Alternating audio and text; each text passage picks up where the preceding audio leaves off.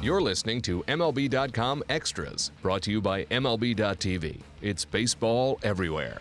Hey everyone, welcome to MLB.com Extras. I'm Tim McMaster talking Toronto Blue Jays baseball with MLB.com Jays reporter Gregor Chisholm. And Gregor, obviously the Blue Jays still leading the way in the American League East. They took 3 of 4 from the Yankees last weekend, but Troy Tulowitzki goes out with the injury in such a weird play on Saturday. Is this a situation when you look at his injury history and how much time he's missed in his career that everybody's kind of holding their breath in Toronto?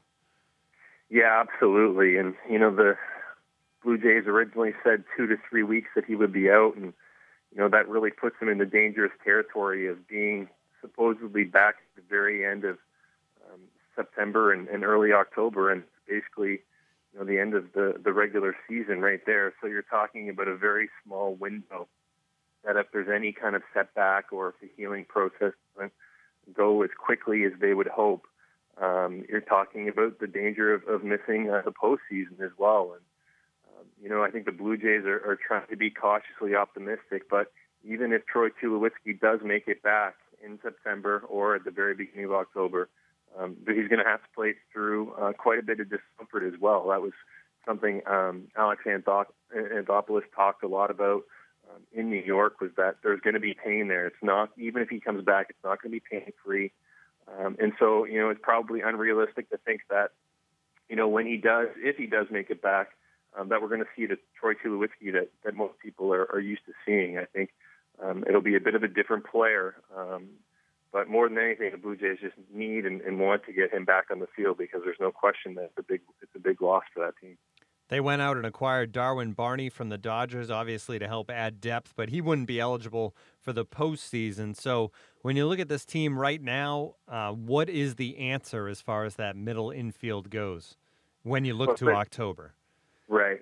Well, it's going to be Ryan Goins every day at shortstop for now, and then it'll be Cliff Pennington every day at second base.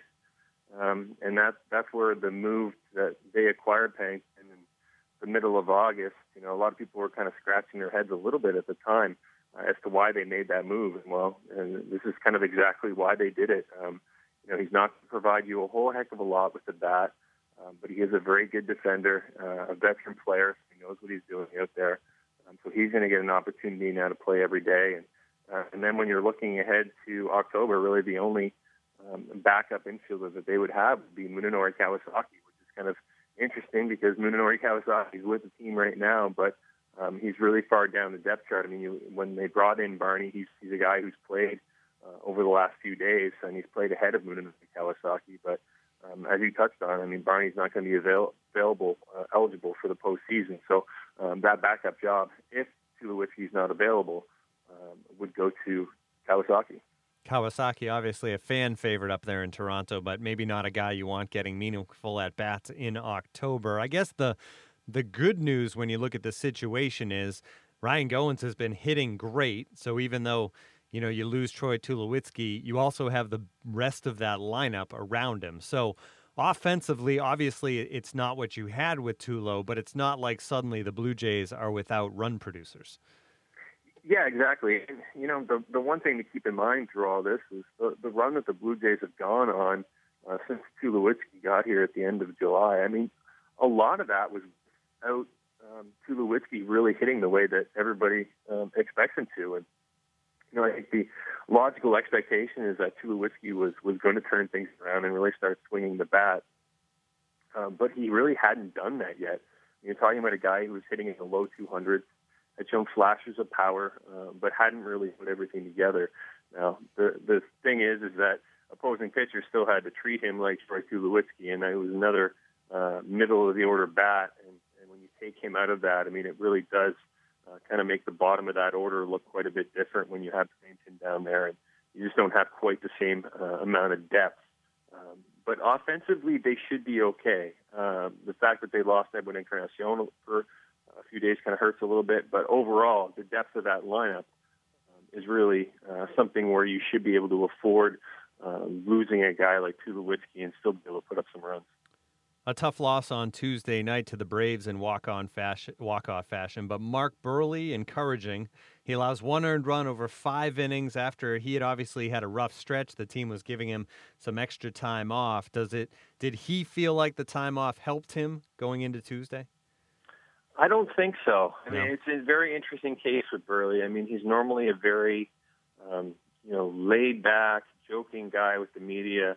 After that start, was the first time really that I've ever seen him kind of really be frustrated. And it was, he limited the post-game scrum to 2 questions, and then he quickly walked away. And I think what he wanted to do was really avoid a lot of the questions about the layoff, about, what he's been doing with, because for the most part, this is a guy who's maintained all along that he's been healthy. It's really been from the Blue Jays side that they've tried to push him back, and they were the ones who wanted him to go get the cortisone shot. Buehrle's maintained all along that he was ready to take the ball every 5th day, and so I think he's a little bit upset that his routine has been interrupted the way it has. I think if this was any other season, you would have seen him continue to take the ball every 5th day, but from the club's perspective, I also get that as well, because Buehrle hasn't really looked like himself now for a few weeks, and you're right. It was kind of a little bit of a step in the right direction in his return.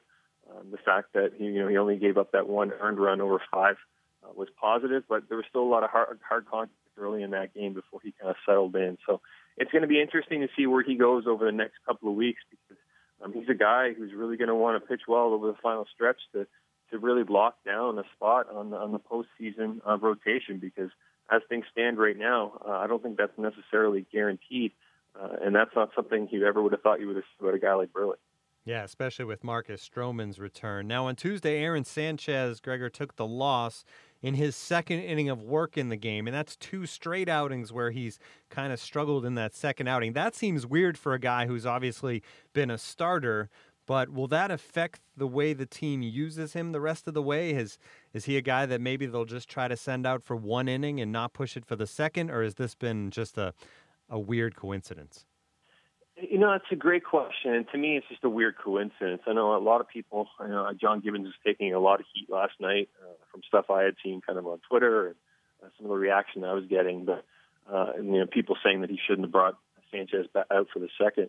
I just don't have a problem with it. I mean, you look at Sanchez last year when he made the transition to the bullpen. I think 12 of his 24 appearances last year were for more than 1 inning. And then he started this year, obviously, and was really built up. And that was a while ago now. But, this is a guy who shouldn't have any endurance problems. And to me, I think it's just coincidence more than anything else that, the first time that they've tried to get more than an inning out of him has been the last 2 times. And both times it didn't really work out. But you can point to different factors both times. I mean, in New York, he came back out for the 2nd inning and walked the first 2 batters he faced. Control has been a problem for him at times, so that shouldn't be overly shocking. And then in Atlanta, he came back out for the 2nd inning, and it wasn't like he was, giving up laser beams all over the place. He was generating a lot of ground balls, but, as cliche as it sounds, they found holes.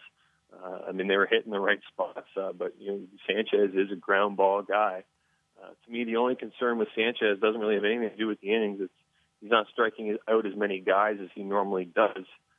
So that's going to be something to watch down the stretch, because he's really kind of missing that strikeout pitch. But to me, the 2 innings aren't a problem. How John Gibbons goes from here is going to be an interesting one. I think we're going to find that out over the next couple of times. More often than not, he would love to leave Sanchez just for the 1 inning, but there are going to be times just like here in Atlanta where if the game's tied and you're starting to run out of pitchers a little bit, you might need to get a 2nd inning out of them in order to try and keep the game close. Marcus Stroman wins his first start on Saturday against the Yankees. I know Blue Jays fans excited about that. Now, he was great for 4 innings. Then he obviously gets touched up by Brett Gardner for the 3-run homer. But when you saw what he did in his rehab starts, it was unclear exactly what the Blue Jays were getting. Did they like what they saw on Saturday? Yeah, definitely. And I think that was really that's what they were waiting for before they announced the rotation. They take Drew Hutchison out of the rotation this week. And, I think it was really because they were that impressed with how Stroman came back. And, as you said, he kind of struggled a little bit in that 5th inning, which is understandable because, this is a guy who only had 2 rehab starts before making it back you would think there would be some, endurance issues there as he's continuing to get built up. But he's, in theory, should be getting stronger and stronger with each outing. And so the fact that he looked, as good as he did in less than ideal situation, it was a really kind of cold and rainy night at Yankee Stadium that day. And, he was able to do, pretty much what everyone could hope for. He had very good command of all of his pitches that night. He was hitting mid-90s velocity. And so this is someone who should just continue to get sharper. And now you're talking about a guy who, the expectations couldn't be any higher on. But from a Jays perspective, you're probably hoping that, he slots in there, probably right behind David Price, or if not there, then right behind Price and R.A. Dickey as either your number 2 or number 3 starter on a team that, in theory should be, closing in on a postseason spot very shortly.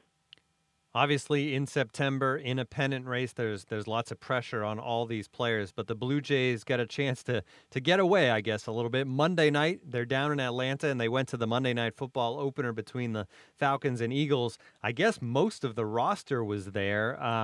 Did you hear anything after the fact about how much fun the guys had at a football game, and was it a chance to kind of get away from baseball and not think about baseball for a few hours? Yeah, I think that's exactly what it was. And, this has become a very tight-knit group in a very short period of time. I mean, some of the guys obviously have been around here all year, but there's been an awful lot of additions, a lot of turnover, around the July 31st deadline, but it's continued after that as well, with the September call-ups. And then, there's even been some moves in August and September on top of that. So you're talking about a lot of, new faces inside that clubhouse. And to me, it's been, a little bit surprising just how close everyone was able to get in a short period of time. And I think one of the things that helps with that is certainly winning. But, they've been doing these other kind of side things to continue that building process. And, David Price is a big reason why for that as well. I mean, he's come in, in addition to the football, he's come in and he's bought scooters for some of the players. He bought bathrobes for everybody on the roster that had these Blue Jays bathrobes that have their number and name on the back. They're just doing all kinds of these weird little wacky things that, it's hard to measure what that actually means. But it's clear that everyone in that clubhouse is getting along right now, and it's probably the closest group that I've covered during my 6 years covering the Blue Jays, and winning certainly helps with that as well. This has been Blue Jays Extras on MLB.com. Gregor, we'll talk to you again next week.